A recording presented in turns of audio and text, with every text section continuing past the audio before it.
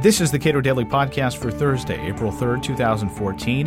I'm Caleb Brown. Some groups are trying to fight to stave off the end of Fannie Mae and Freddie Mac, the mortgage giants that played a substantial role in the financial crisis. Mark Calabria, director of the Cato Institute's Financial Regulation Studies, argues that shutting down the agencies should be a top priority to prevent another housing bubble and crash.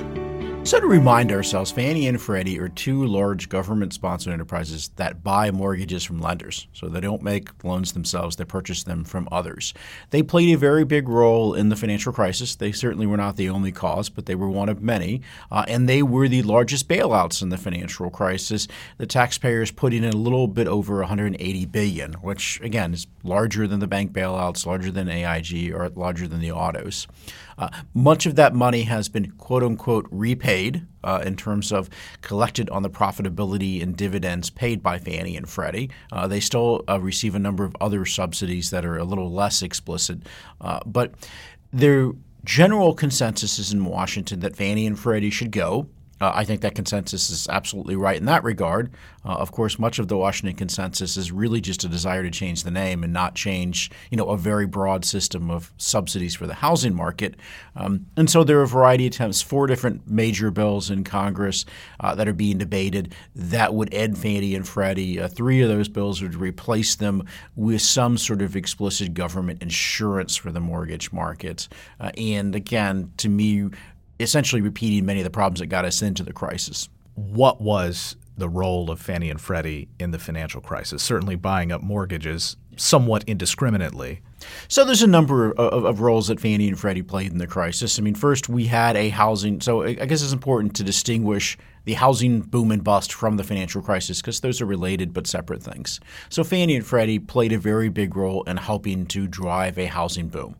Which later caused the financial crisis.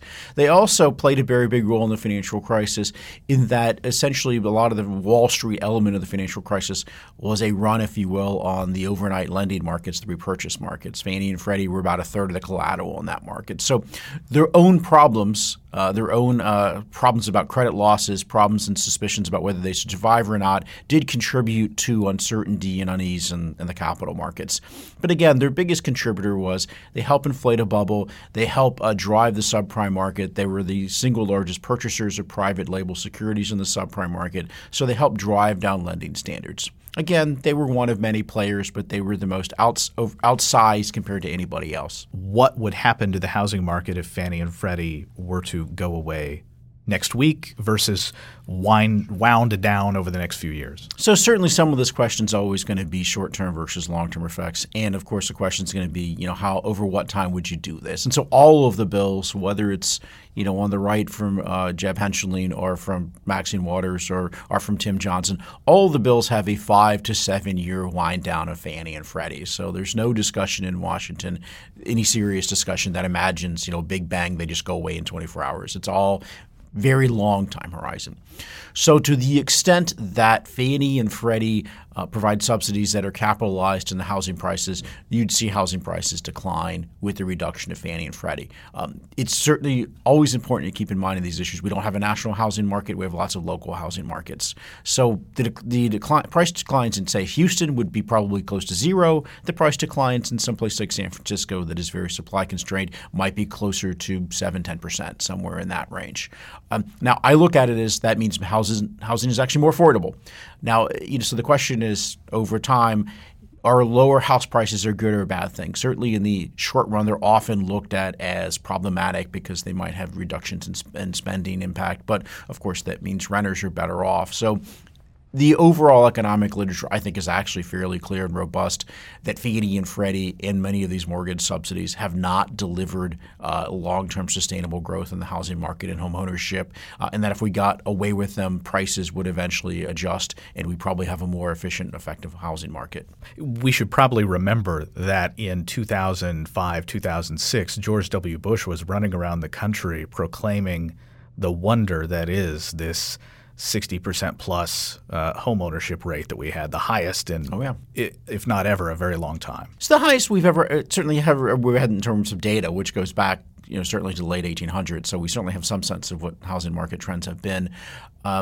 Certainly worth noting that trend was temporary. We are back. Home ownership numbers today are back to where they were in the mid-90s. This is also the interesting thing about Fannie and Freddie, in my opinion. They had essentially single-digit market share before the 80s, yet the home ownership rates we see today, the long-term home ownership rates we've seen in the last couple of decades, we achieved by around 1960.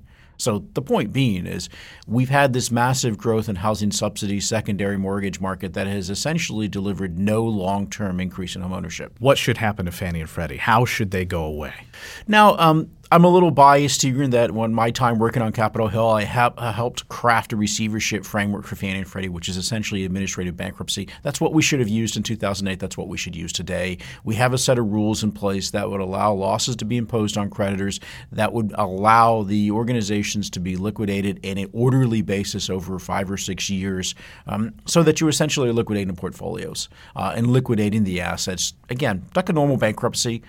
So they should be put out of their misery. They should be put out of our misery. There is a framework in law to do so. We don't need to reinvent the wheel. Mark Calabria is director of the Cato Institute's Financial Regulation Studies. You can read more of his work at cato.org.